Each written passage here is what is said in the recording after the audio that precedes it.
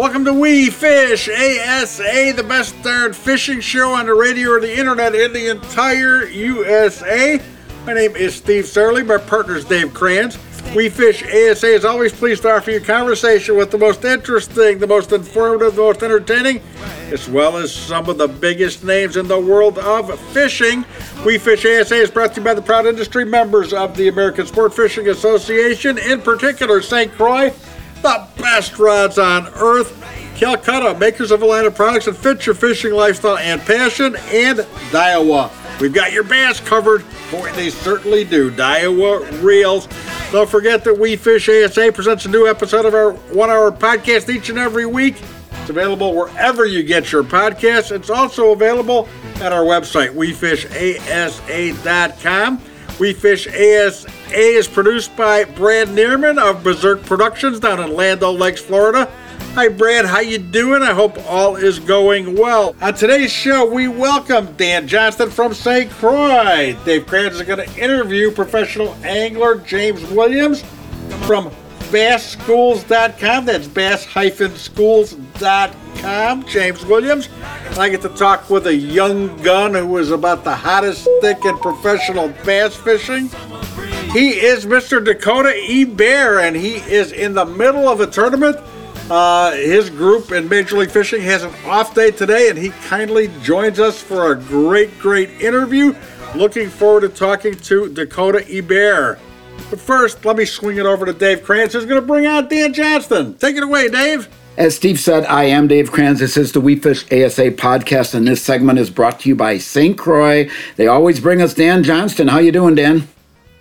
Doing great, Dave. Excellent. So we're coming into spring here. I thought the topic we could talk about today, search baits, whether that's for bass or crappies or panfish or even walleyes, but there's a lot of things you can talk about on search baits, aren't there? Yeah, I'm glad you went there in terms of other species, because it's certainly much more than bass. And I think that what's cool about the timing of this topic is the fact that in the early, that transition, from we're fish winter into the early spring, right after ice out, the fish are still relatively schooled up, right? So it's important to get a bite. And obviously everybody thinks that's common sense, but what I mean by that specifically is sometimes that time of year it's important to cover a lot of water with a bait where you can cover a lot of water with to try to get that bite, knowing that they're still relatively schooled up. So if you find them on a primary point or a secondary point or a creek channel swing or a shallow flat close to deep water or whatever that is, it can tell you a lot because there's probably more than one there. And obviously, as we get into more of the spawning season, that whole pattern changes. But it's a really good topic, and there's a lot of baits to cover it, and to your point, to all species. Yeah, and they are schooled up tight this time of year and coming into spring. And you're right. Once you find them, you can normally catch quite a few of them. But finding them sometimes isn't the easiest thing. Now, pick whichever one you want, panfish, bass. What do you have a go-to search bait for each of those?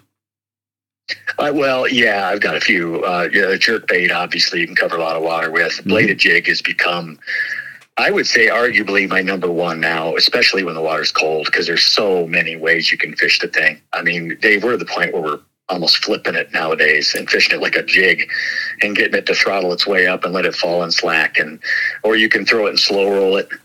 You can fish it just a little faster than a football jig with the right blade, or you can just cover water and chunk and wind it. So it's great to cover water. They bite it really good in cold water. There's all kinds of different trailers we can put on them as the season progresses. So that's turning into a spinnerbait for years and years. Used to be that for me, and I've changed a little bit there, but and there's certainly others too. A crankbait's another really good one, especially like a flat side, something up bite real good in cold water.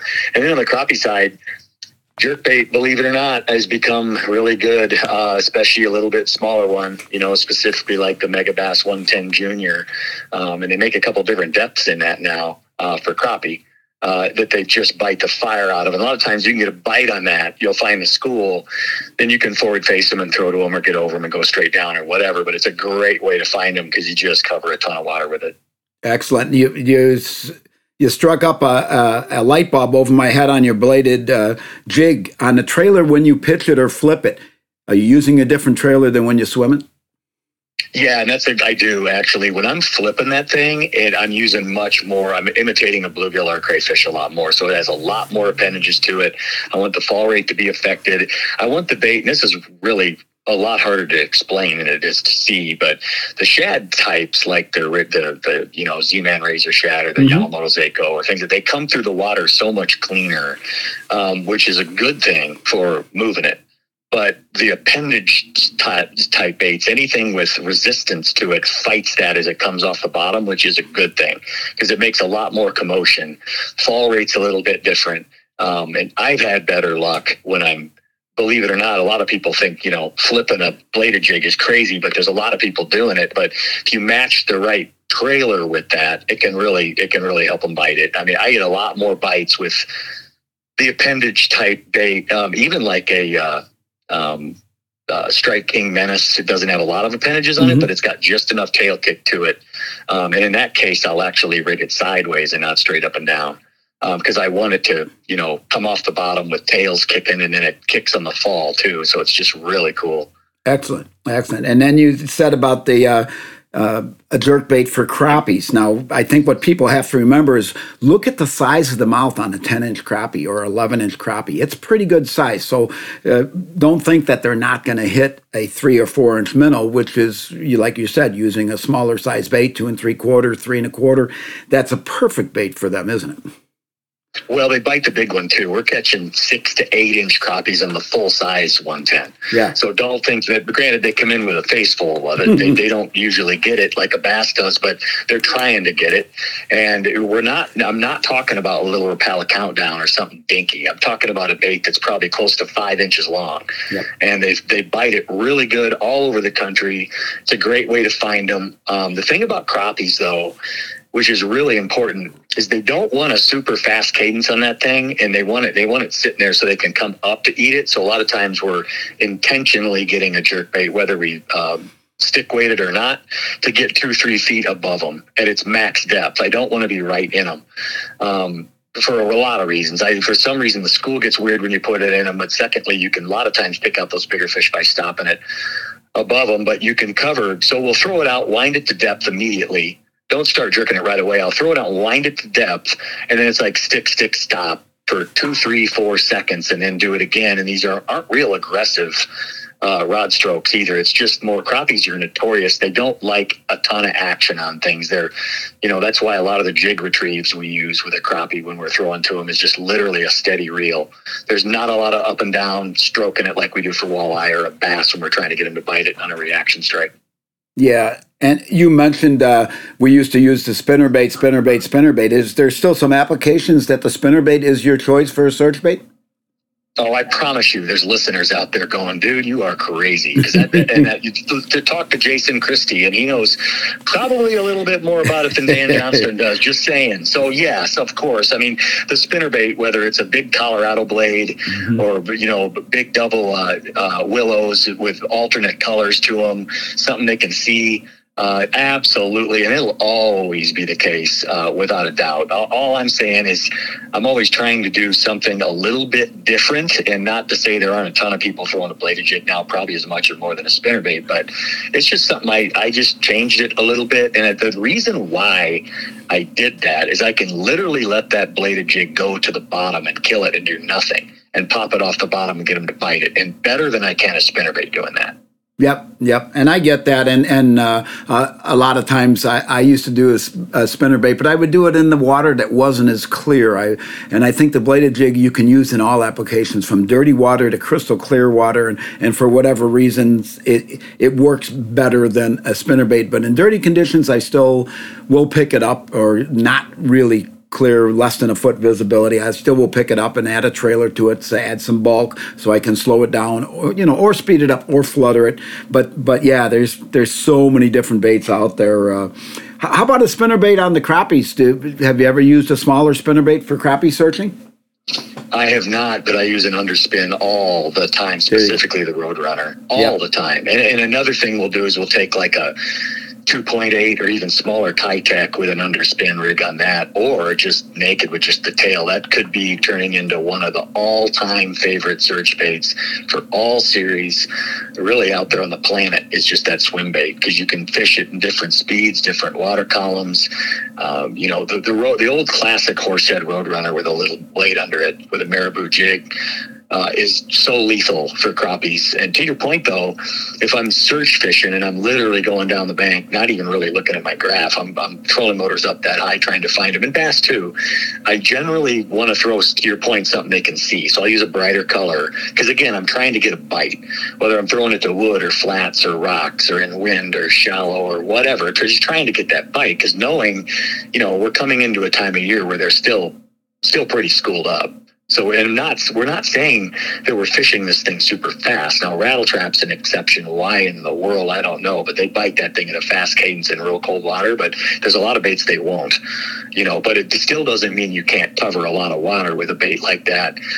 Definitely don't forget, all listeners out there, get a spinning rod, braid to fluoro or braid to mono, and put that just a shad color.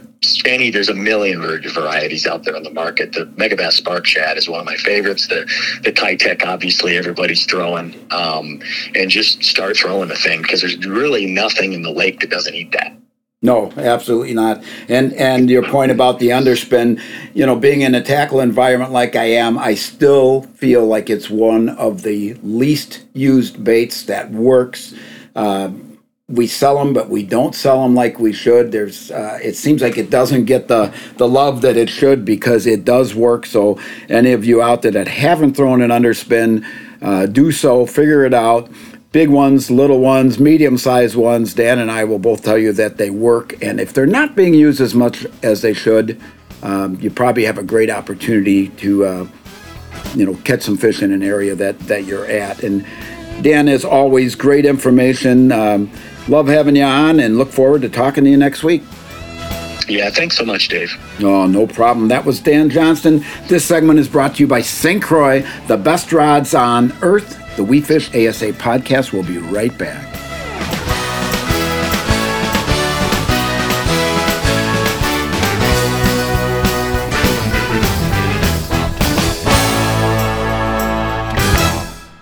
Probably one of the number one questions I get, what line do I use? That's a big debate. On every tour out there, everybody's debating which line. I choose the simple side. My choice of line is Sunline. One of my favorite lines to use is Sunline. How all can you use it? Anywhere you want to. Anywhere there's water and bass, it's good. Walleye, catfish, trout, speckled trout, sharks. There we go. I don't say this unless I think it's true, but honestly, it's the best in the market. The outdoors is more than just a profession for us here at Big Rock Sports. As avid anglers, hunters, and outdoor enthusiasts, it's our passion. So advocating on behalf of the outdoor sporting goods industry is a top priority for us. Big Rock Sports is proud to serve as the voice and advocate of outdoor sporting goods retailers across the nation. Big Rock Sports works tirelessly to protect our fisheries and anglers' rights. Big Rock Sports, we are here for you. Rule your water. Rule it with a St. Croix rod. Whether you take to the lake, wade the rivers, or cast from shore, St. Croix provides responsive performance, ensuring your success below every surface. With a St. Croix rod in hand, you're a part of a celebrated tradition that has spanned 70 years. Touch, power, and control are right at your fingertips and extend to you the finest fishing experience on the planet. St. Croix, the best rods on earth. Welcome back to the We Fish ASA podcast. I am Dave Kranz, and this segment is brought to you by Calcutta, an outdoor company that builds gear and apparel for those with a passion for the outdoors. I always like to say that every guest I get to interview on this segment has a passion for the outdoors. My next guest certainly does. He is the owner and founder and CEO of BassSchools.com, as well as several other things that we'll hear about. Welcome to the program, James Williams. Yeah, thanks for having me on. I really appreciate it. Love what you guys do. Awesome. And teaching people how to fish, especially high school and collegiate people, is one of the things you do. And how great is that? It's awesome. It's very rewarding. So, yeah, We've been doing this now. We've changed the format of what we do, and we really do try to cater to the young anglers that are out there that are coming up through the junior high ranks and high school ranks, and then onto the collegiate level. Basically, we're looking for those anglers that are looking to improve their skills so that they can go to the next level. And it's been very rewarding. But it's not just for kids. I worked with retirement home communities and their residents, and just anybody that wants to get better at fishing or make more time to get out there and do what we all love to do. Yeah, and it's a good thing, and I think the instructional part of it is good, because if they're successful at it, if just going for fun or going for competition, they're going to like it more and they're going to do it more. It makes it easier for them to continue.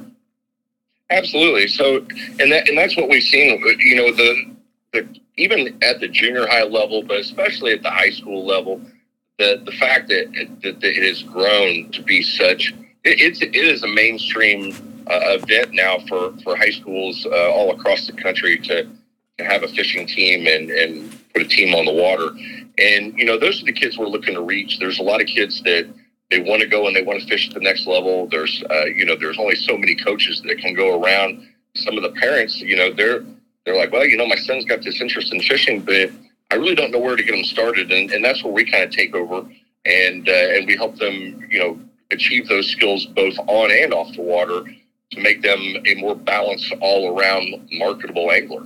Yeah, and I think that's with every sport in high school and college and junior high. The parents may not have the knowledge, but the student has the interest in it. These young men and women that want to learn to fish have an opportunity, or the parents have an opportunity to get them some help, and that's where you come involved here. And tell us a little bit how somebody would get their students into your program.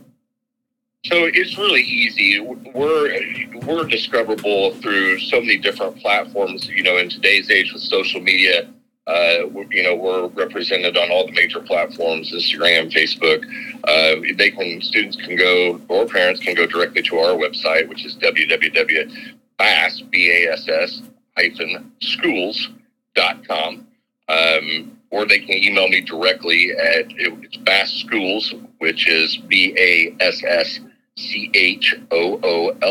@gmail.com, or they can reach out through our social media contacts through Instagram or Facebook. Excellent. And walk me through a typical training session. I would imagine nothing is typical, depending on the amount of people you have. What is involved? Where do you or do you pre-screen these kids also to find out what their level is? So, I do a little bit of that. When we make contact, when we have our initial discussion, I explain the program and exactly how I'll do it to you, which is, we start out with a phone call. What are your goals? What are you trying to work on? And so we do a rough screen in that manner.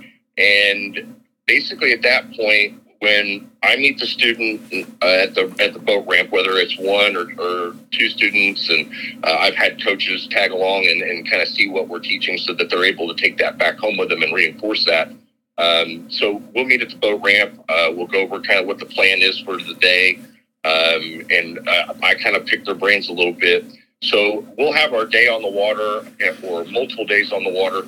And every session starts with, depending on the length of time that I have to work with a student, is a 2 to 4 hour evaluation session. And in that session, we evaluate many different things, many aspects of the sport, from on the water skills to, what's your social media content look like, to, what products are you a fan of? Is there a list of companies that you would like to work with? So we set some goals and get an idea of what those student angler goals are. And so at the end of the day, what they will get is they will get the instruction. They will get a customized, if you will, I'm sorry, I drew a blank here, but they'll get their customized evaluation is what I'm trying to say. Yeah. And so the customized evaluation, if they never come back to another class, they get a snapshot in time of where they are exactly at that moment. And that's something that they can take home with them. And if they know that they need to work on their casting skills, that evaluation really helps them go back and see how they're coming along in their journey to be a better angler.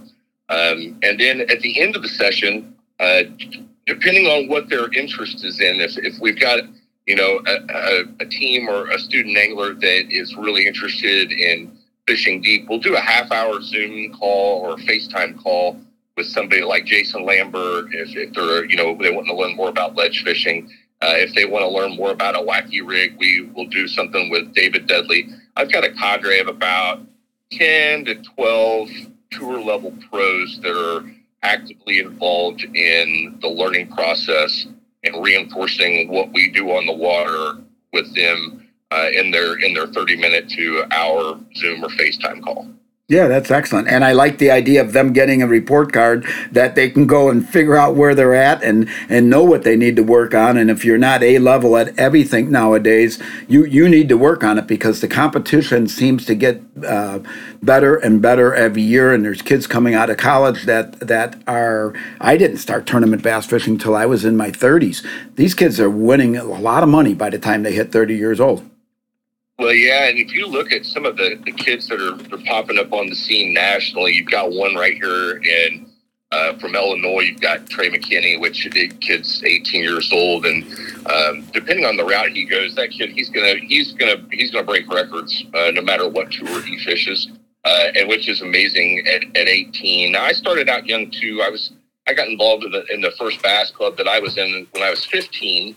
And then started fishing, which was the old Red Man series when I was 16. So I was a unicorn at that point, because there wasn't a lot of kids that were my age that were out there doing what I was doing. And luckily I fell in with the right crowd and had some amazing mentors in my own career over the years, and which, this is a chance to give back. This is a chance to really make a difference. Even if it's one angler or two anglers at a time, you're making a difference in their fishing career. And I've got an 18-year-old son myself who's fished all through high school, and it's been very rewarding to work with my own son. But as he's gotten older, I find that it's great to work with students all over, and it's something that we as instructors and people that help these kids, we learn stuff too. We learn stuff about ourselves. I've been on this journey the last couple of years to make the sport better.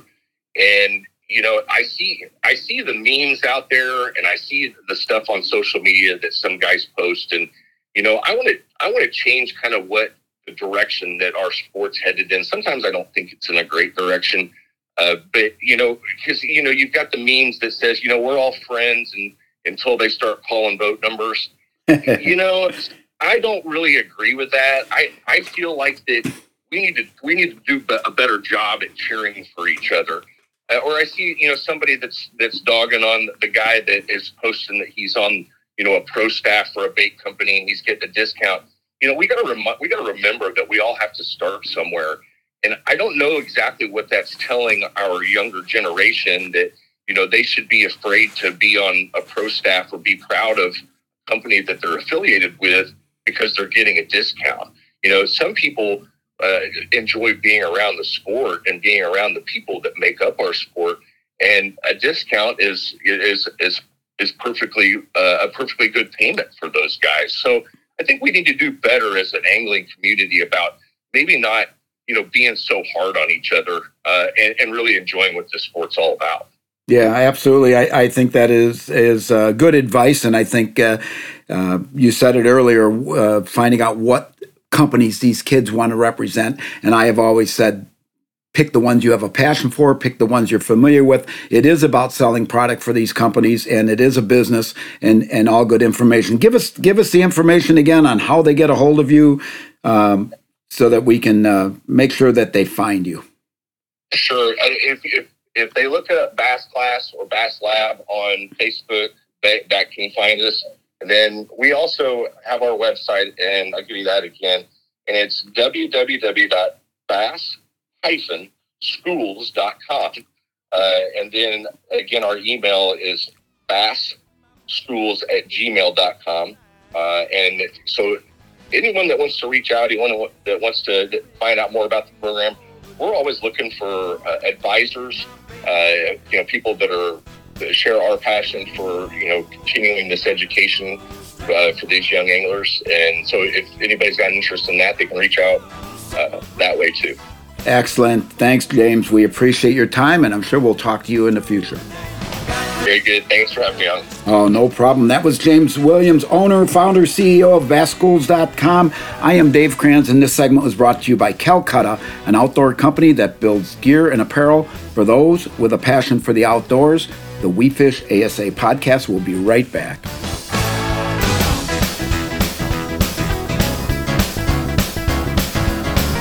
The outdoors is more than just a profession for us here at Big Rock Sports. As avid anglers, hunters, and outdoor enthusiasts, it's our passion. So advocating on behalf of the outdoor sporting goods industry is a top priority for us. Big Rock Sports is proud to serve as the voice and advocate of outdoor sporting goods retailers across the nation. Big Rock Sports works tirelessly to protect our fisheries and anglers' rights. Big Rock Sports, we are here for you. Calcutta Outdoors. From bluegill to bluefin, Calcutta Outdoors has the innovative outdoor recreational brands that consumers are looking for. We offer a wide range of trusted products, from fishing rods, combos, and tackle to coolers, drinkware, outdoor apparel, and marine accessories. Calcutta Outdoors. Bass anglers have heard it all when it comes to manufacturers having the best casting reel. Well, Daiwa can back it up with the Tatula SV. The Tatula SV has 3 key features that make it the most versatile casting reel on the market today. The SV spool is a lightweight aluminum spool allowing for long control light lure casting. Mag 4Z gives you the option to set a precise casting range no matter what lure or wind situation. The Daiwa T-Wing system reduces line angle and friction when casting. Distance, control, and finesse like no other reel on the market. Tatula, the ultimate finesse long cast system designed by Daiwa. Welcome back to We Fish ASA. I'm Steve Surley, and I'm here with the hottest stick in professional bass fishing. Oh, that's a hard assessment to make because there's a lot of good fishermen out there, but this guy is really on a roll. We've had him on not that long ago, and he just continues to move forward and keep on winning. Please welcome Mr. Dakota Ebert. Hey, Dakota, how are you? Good, man. Thanks for having me. Hey, always a pleasure. Do you have any nicknames? Oh, I've been called a few things, but mainly just Dakota. Okay, I say, those few things you've been called. Thanks for not mentioning some of them, because we know you fishermen can get a little salty with your language on occasion. But no. I'm looking at this. We had a guy won a Bassmaster Elite recently. His name's Joey Cifuentes, and they call him Cowboy. I think you ought to go one-on-one against Joey Cifuentes and see who the real cowboy is here.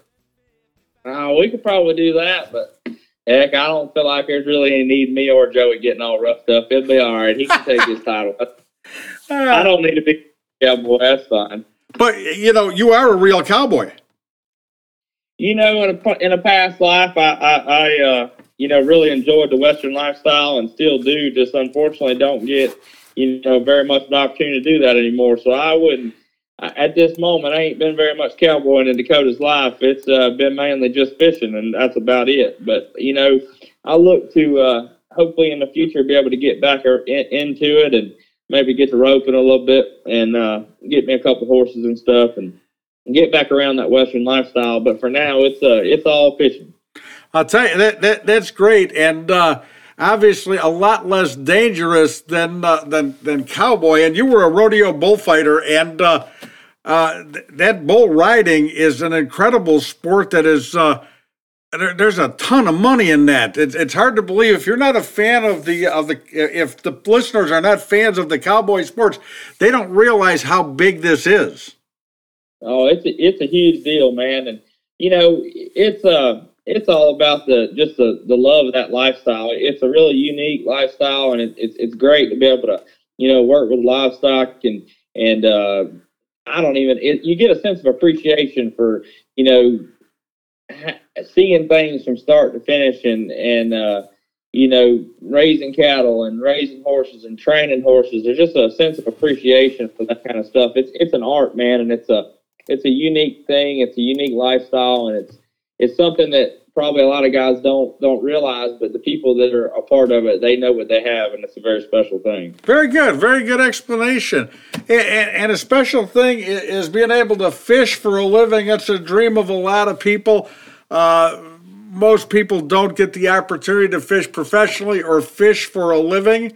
You are without a doubt living a dream. When did that dream get established that you would become a professional fisherman as a livelihood? It's funny that you say that because it is, man. It is a dream come true. I'm very, very thankful, very blessed to be able to do what I'm doing, and I don't take a single day of it for granted. But growing up as a kid, I just always enjoyed the outdoors. I enjoyed hunting and I enjoyed fishing. I enjoyed working outside on the farm and ranch and helping out with friends and stuff and doing that kind of stuff. I just enjoyed being outdoors, and that's all I ever really kind of wanted to do. It was a distraction in school, and it was a distraction in work. And when I graduated, it was a distraction in college. I'd always be thinking about being outdoors in some way, shape, or fashion. It's crazy how things work out. I was rodeoing a lot at the time, and I moved to Texas for rodeo. And I happened to become friends with some guys on the college fishing team there, started fishing at the collegiate level, and it really just took off. And that's where, I guess the opportunities I realized that were in front of me to potentially have a living doing something I love to do were there. And I really tried to make the most of that. And here we are today, 7-8 years later. Where did you live before you moved to Texas? I grew up in South Louisiana, just outside of Baton Rouge. Okay, fair enough. And you consider your Texas lakes your home lakes now? Well, growing up, I just fished in little farm ponds and rivers and streams and lakes around the house, and we didn't ever go off on any big trips to Toledo Bend or Rayburn or do any of that stuff. And we just, I had a really humble upbringing. We hunted and fished, and we did that. We ate what we caught and ate what we killed, and that was just life for me as a kid. But we didn't, go on any big trips, and I didn't have like a big lake that I fished out of a fancy bass boat growing up or anything like that. I had a 2-man Bass Pro Shops pond prowler, 10 foot long. I hauled around on a 4x8 trailer with a 3-wheeler. I had a big red 250, and I put that little boat in just about every lake that I could drive that 3-wheeler to from my house, and that was my home lakes. And that's how I grew up fishing and learning how to fish. And it wasn't until I moved to Texas and started traveling, going, around at the college level, that I started, getting to actually fish reservoirs and lakes and stuff like that. And then, I moved to Sam Rayburn after I graduated from college, and I learned so much there. It was really like a training ground and still is today. And so that's why I consider it, my home lake. I always look at the high school and college levels that kids are fishing at today, and it's amazing. The opportunities that are available. But when did you? You're in a 10-foot pond prowler, and now you're in Major League Fishing, the top level of professional fishing. When did you make that jump from a pond prowler to a bass boat? Because to me, it's amazing. The kids that get involved in this, they love fishing. They're fishing in high school and fishing in college. Man, I'm going to go further. I'm going to be a pro. I'm going to be a Bassmaster Elite. I'm going to be a Major League Fishing professional. And then the door slams because they can't afford $100,000 for a boat or $85,000 for a truck and entry fees and all of that. How did you make the jump from a pond prowler to where you're at today? Well, that meant something that I've... Hang on 1 second. Hang on. Stop. Where did that go? Okay, take it right from there. How did that happen? That message is something that... Are we still echoing or something? Yeah. Start it again. Go ahead. How did that happen? You know, that message is something that I'm very passionate about because there's a lot of misconception in the sport saying that, you know, you can't make it if you're not born with a golden spoon, or you don't do this, you don't have that, you know, and I kind of broke that mold, and that's something I'm very thankful for, and it's something I feel very led to share with others, because I don't think that that's true. I think that, you know, the American dream out there exists, and it just, a lot of people just aren't willing to work for it and make the sacrifices that are necessary to be successful in anything in life. It's not necessarily just bass fishing. It's any profession, whether it's, you know, being a carpenter or laying tile floors, or, you know, working in a refinery, or being a cowboy, or, you know, having a podcast or a news, you know, broadcast, or anything. You know, you have to have a good work ethic. You have to be willing to do what it takes to make those sacrifices. And for me, you know, it's not an overnight success story. Whenever I graduated from high school, I started fishing tournaments locally, just with friends around the area there in Baton Rouge. And I realized very quickly that I was not in a position financially to really go any further than that. And it really discouraged me. And I quit fishing for a while, to be completely honest. But it was more of a perspective thing. And as I got a little older, a couple years older, and I got into college, the opportunities came back around. I had a little bit different perspective on it, and that's the separation. All right. You know, where I started to where I am now. You know, a lot of guys will.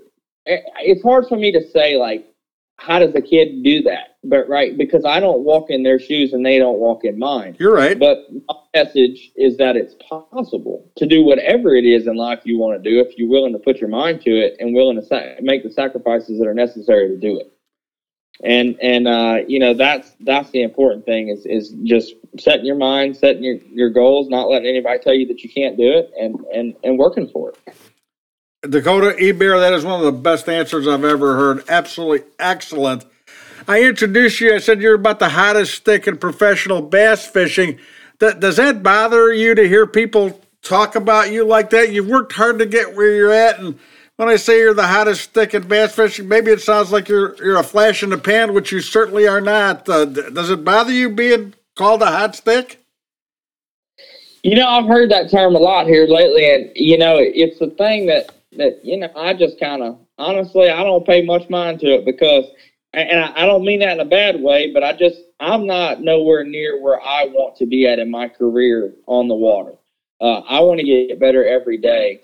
And I know there are guys out there. I look at some of my competitors, and I know how much further ahead they are than I am. And I know that from a humble perspective. I mean, you look at what Jacob Wheeler is accomplishing.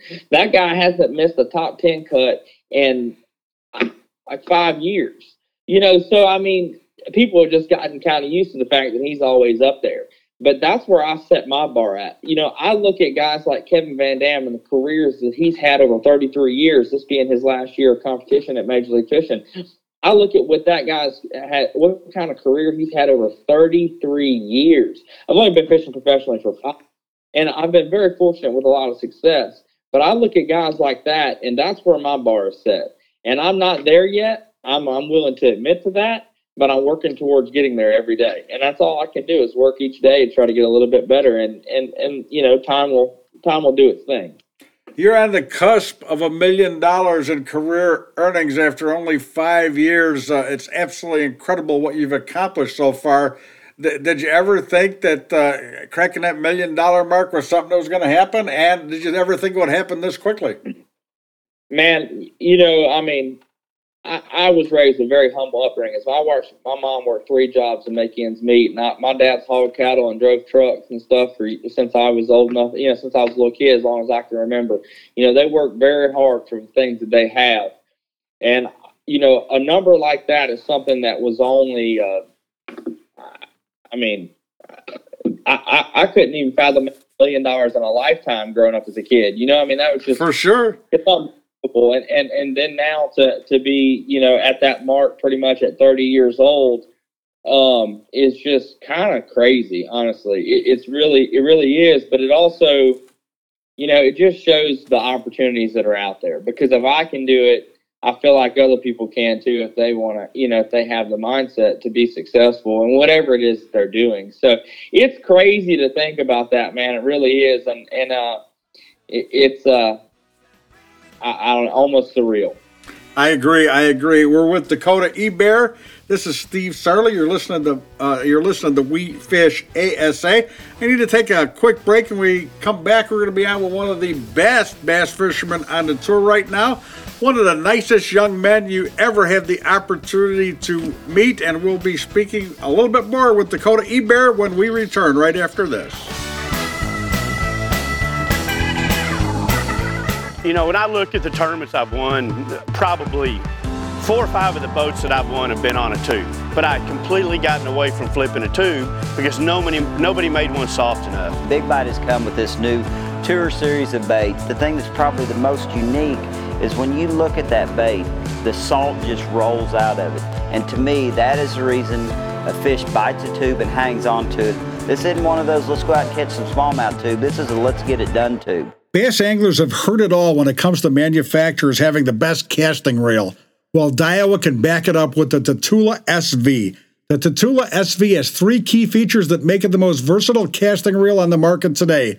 The SV spool is a lightweight aluminum spool allowing for long control light lure casting. Mag 4Z gives you the option to set a precise casting range no matter what lure or wind situation. The Daiwa T-Wing system reduces line angle and friction when casting. Distance, control, and finesse like no other reel on the market. Tatula, the ultimate finesse long cast system designed by Daiwa. The St. Croix story has evolved over 70 years. With gritty determination, St. Croix built the most advanced fishing rod facility in the world, and with it, a world-class brand that has earned the respect and admiration of anglers around the planet. We will continue to challenge ourselves, our employees, and our partners to be the best every day. We're proud to celebrate 70 years of passion and commitment to making the best rods on earth. St. Croix. Welcome back to We Fish ASA. I'm Steve Sarley. Please remember that We Fish ASA is brought to you by the proud industry members of the American Sport Fishing Association. Please help to ensure the future of fishing by visiting keepamericafishing.org. And if you're an industry professional at any level, please consider joining the American Sport Fishing Association by visiting asafishing.org. We're on with Dakota Ebert. Won the first 2 events of the year. 2 in a row. Most people would be happy to win 1 in their career. He's got 2 under his belt this year and plenty more to go. You're in the middle of fishing right now. We're taping this interview on a Tuesday, and Major League Fishing does their scheduling a little bit different. They at the beginning, they break the anglers down into 2 groups.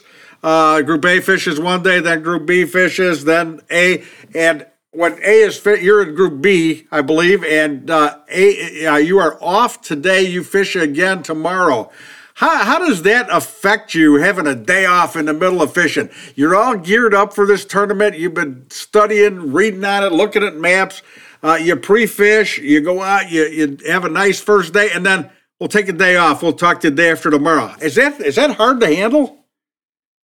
Well, one thing I will say, no disclaimer, is that, if somebody is interested in doing this for a living and they get to this level, they're fishing as many events as I'm fishing, which I highly encourage, there is no such thing as a day off.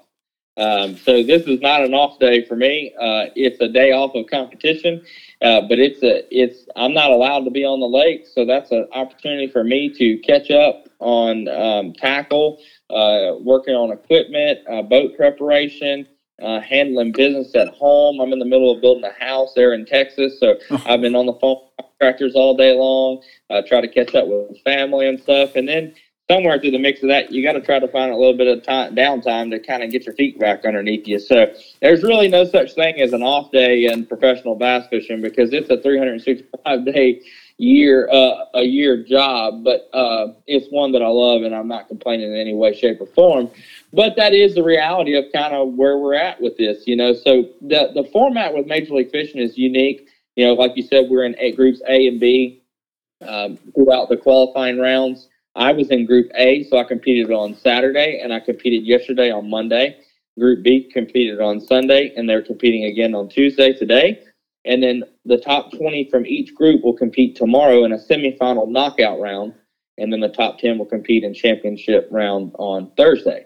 So it is a unique format, but it's actually really, you know, I didn't know how I was going to feel about that whenever I, you know, last year as a rookie, but I actually really came to like that because, like I said, it's an opportunity for me to make sure all my equipment's in top notch, make sure that my boat's good, make sure all my business and everything else is tended to back at home. And then, hey, I even get to do an interview or two. So it's a good opportunity. Oh, just what you like doing is constant interviews with guys like me asking you the same questions over and over again. God, that's got to be so much fun.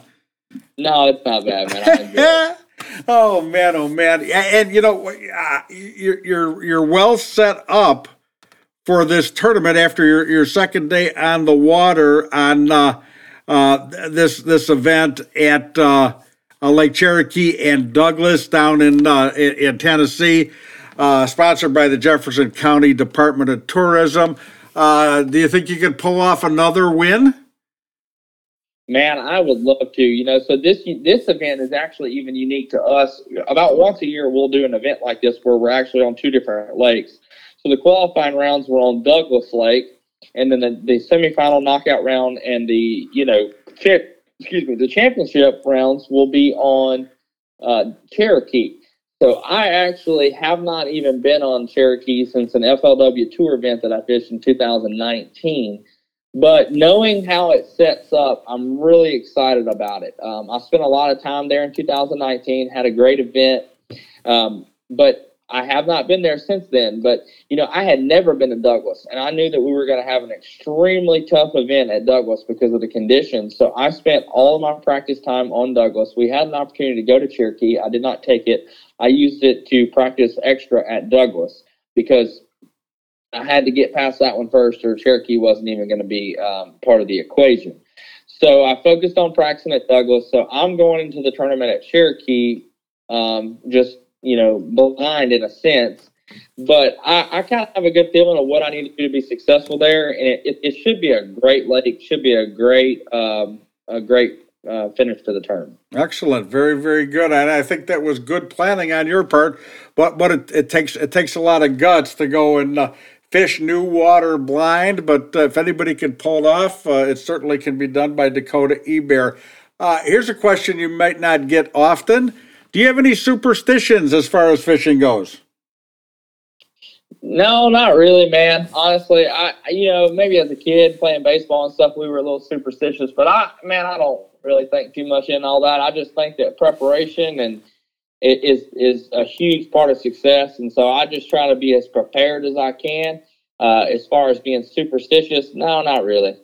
Not really. Well, I talked to you in person down at the Red Crest, which was a great event held down in Lake Norman in Charlotte, North Carolina. You finished 13th out of the top anglers in the world. I'm sure you were disappointed, but I was darn proud of you being a young fella and looking at this list of people that finished ahead of you. You got nothing to be ashamed of.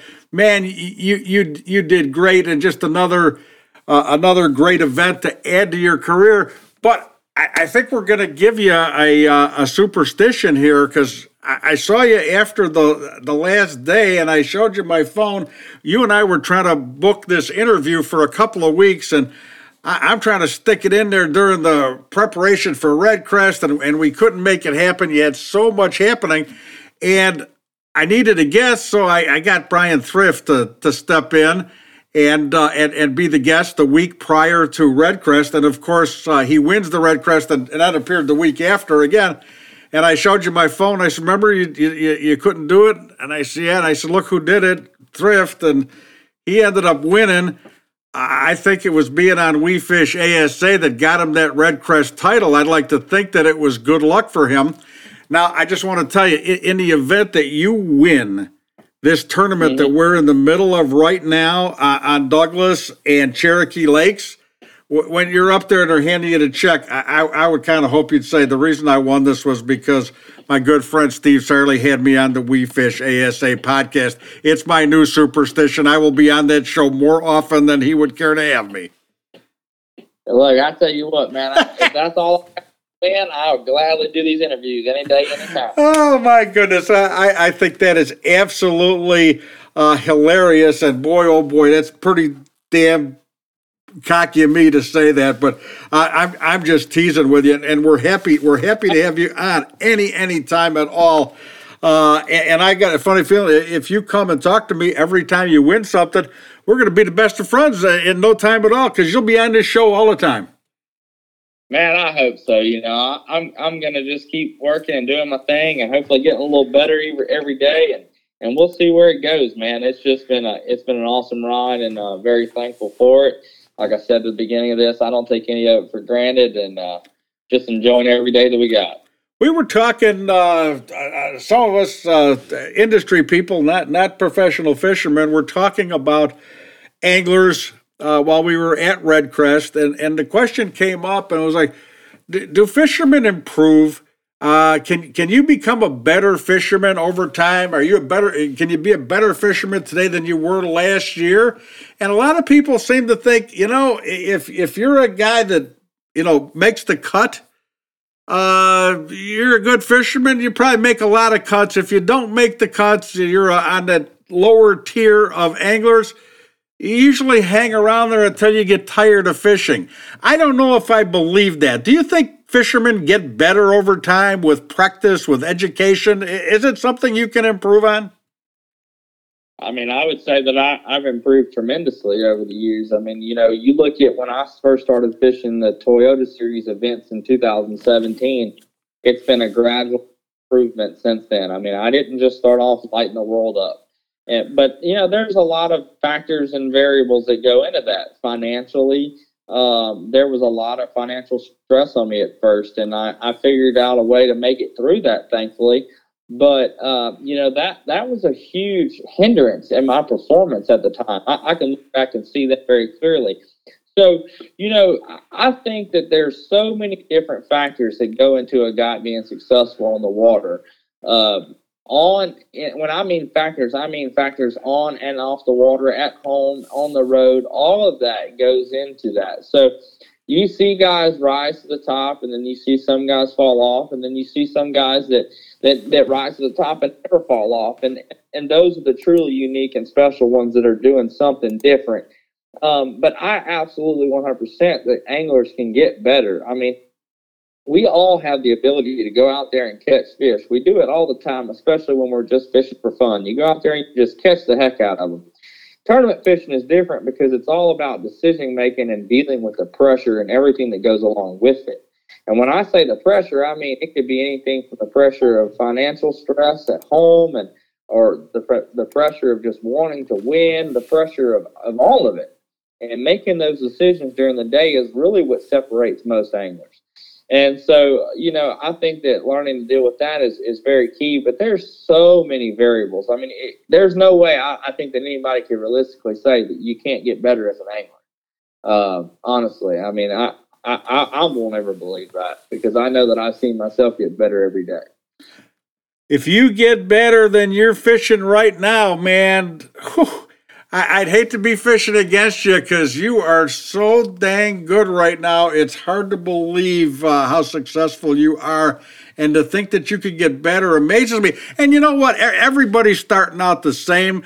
You got a different sonar unit than the guy next to you, but they're all good. And I'm not going to say that a piece of equipment is winning tournaments. Everybody's equipped real well. And the advances in technology go up for everybody at the same time. The difference is in the fisherman himself. Well, without a doubt, you look at the competitors that I compete against, they're getting better every day. These kids that are in high school and that are in junior high that are already learning how to use electronics and all of those things, they're getting better every day. The competition is getting better every day. So if I don't get better, I will get left behind in this industry, and there is no doubt about that. The other thing about that is the electronics on this, and I have a little bit different opinion on this, but I've seen it firsthand. I know. I'm around these guys every day. I'm telling you right now that if you take the electronics out of our boats at the professional level, if you were to take the electronics out of all of our boats, all 80 of us that are competing this week, and we all competed without electronics, I firmly believe that for the most part, the leaderboard would stay the same. We would catch them different, but they would stay the same. Because if you don't have that innate ability, that sixth sense ability, or whatever it is, the time on the water, the experience to put yourself in the right place at the right time, I don't care what kind of electronics you have, you're not going to compete with the best in the world. That was one of the best answers I've ever heard, man. I will listen to that one again, and I certainly recommend that anybody listen to everything that Dakota Ebert says, because this guy understands fishing. He understands how to catch them. He understands the mental aspect of the game. He's winning on a regular basis, and he will be continuing to do this for a long, long time. Very proud to say we had him on the show for the second time. It won't be the last. Hey, Dakota Ebert, go out, knock him dead, and hopefully we will talk again soon. Appreciate you having me, man. Thanks as always. Excellent. Dakota Ebert, one of the best in the business. That wraps up this week's edition of the We Fish ASA podcast, the best darn fishing show on the radio or the internet in the entire USA. I'd like to thank today's guest, Dan Johnston from St. Croix, James Williams from bass-schools.com. bassschools.com. James Williams. Great interview. Keep up the good work, James. And as far as keeping up the good work goes, I can't wish any more luck to one of the best young anglers around. A great speaker, great teacher. This guy's got it figured out real well, and man, oh man, he can fish. He is Dakota Ebert. Yeah, rodeo cowboy turned fisherman. This guy is as cool as they come. I'd like to thank our sponsors, St. Croix, the best rods on earth, Calcutta, makers of a line of products that fit your fishing lifestyle and passion, and Daiwa. We've got your bass covered. Boy, they sure do. Daiwa Reels. Don't forget that We Fish ASA presents a new episode of our 1 hour podcast each and every week. Available everywhere you get your podcasts, and don't forget to check us out at WeFishASA.com. I'm Steve Sarley. My partner's Dave Kranz. We'll see you next week. Now, let's go fishing!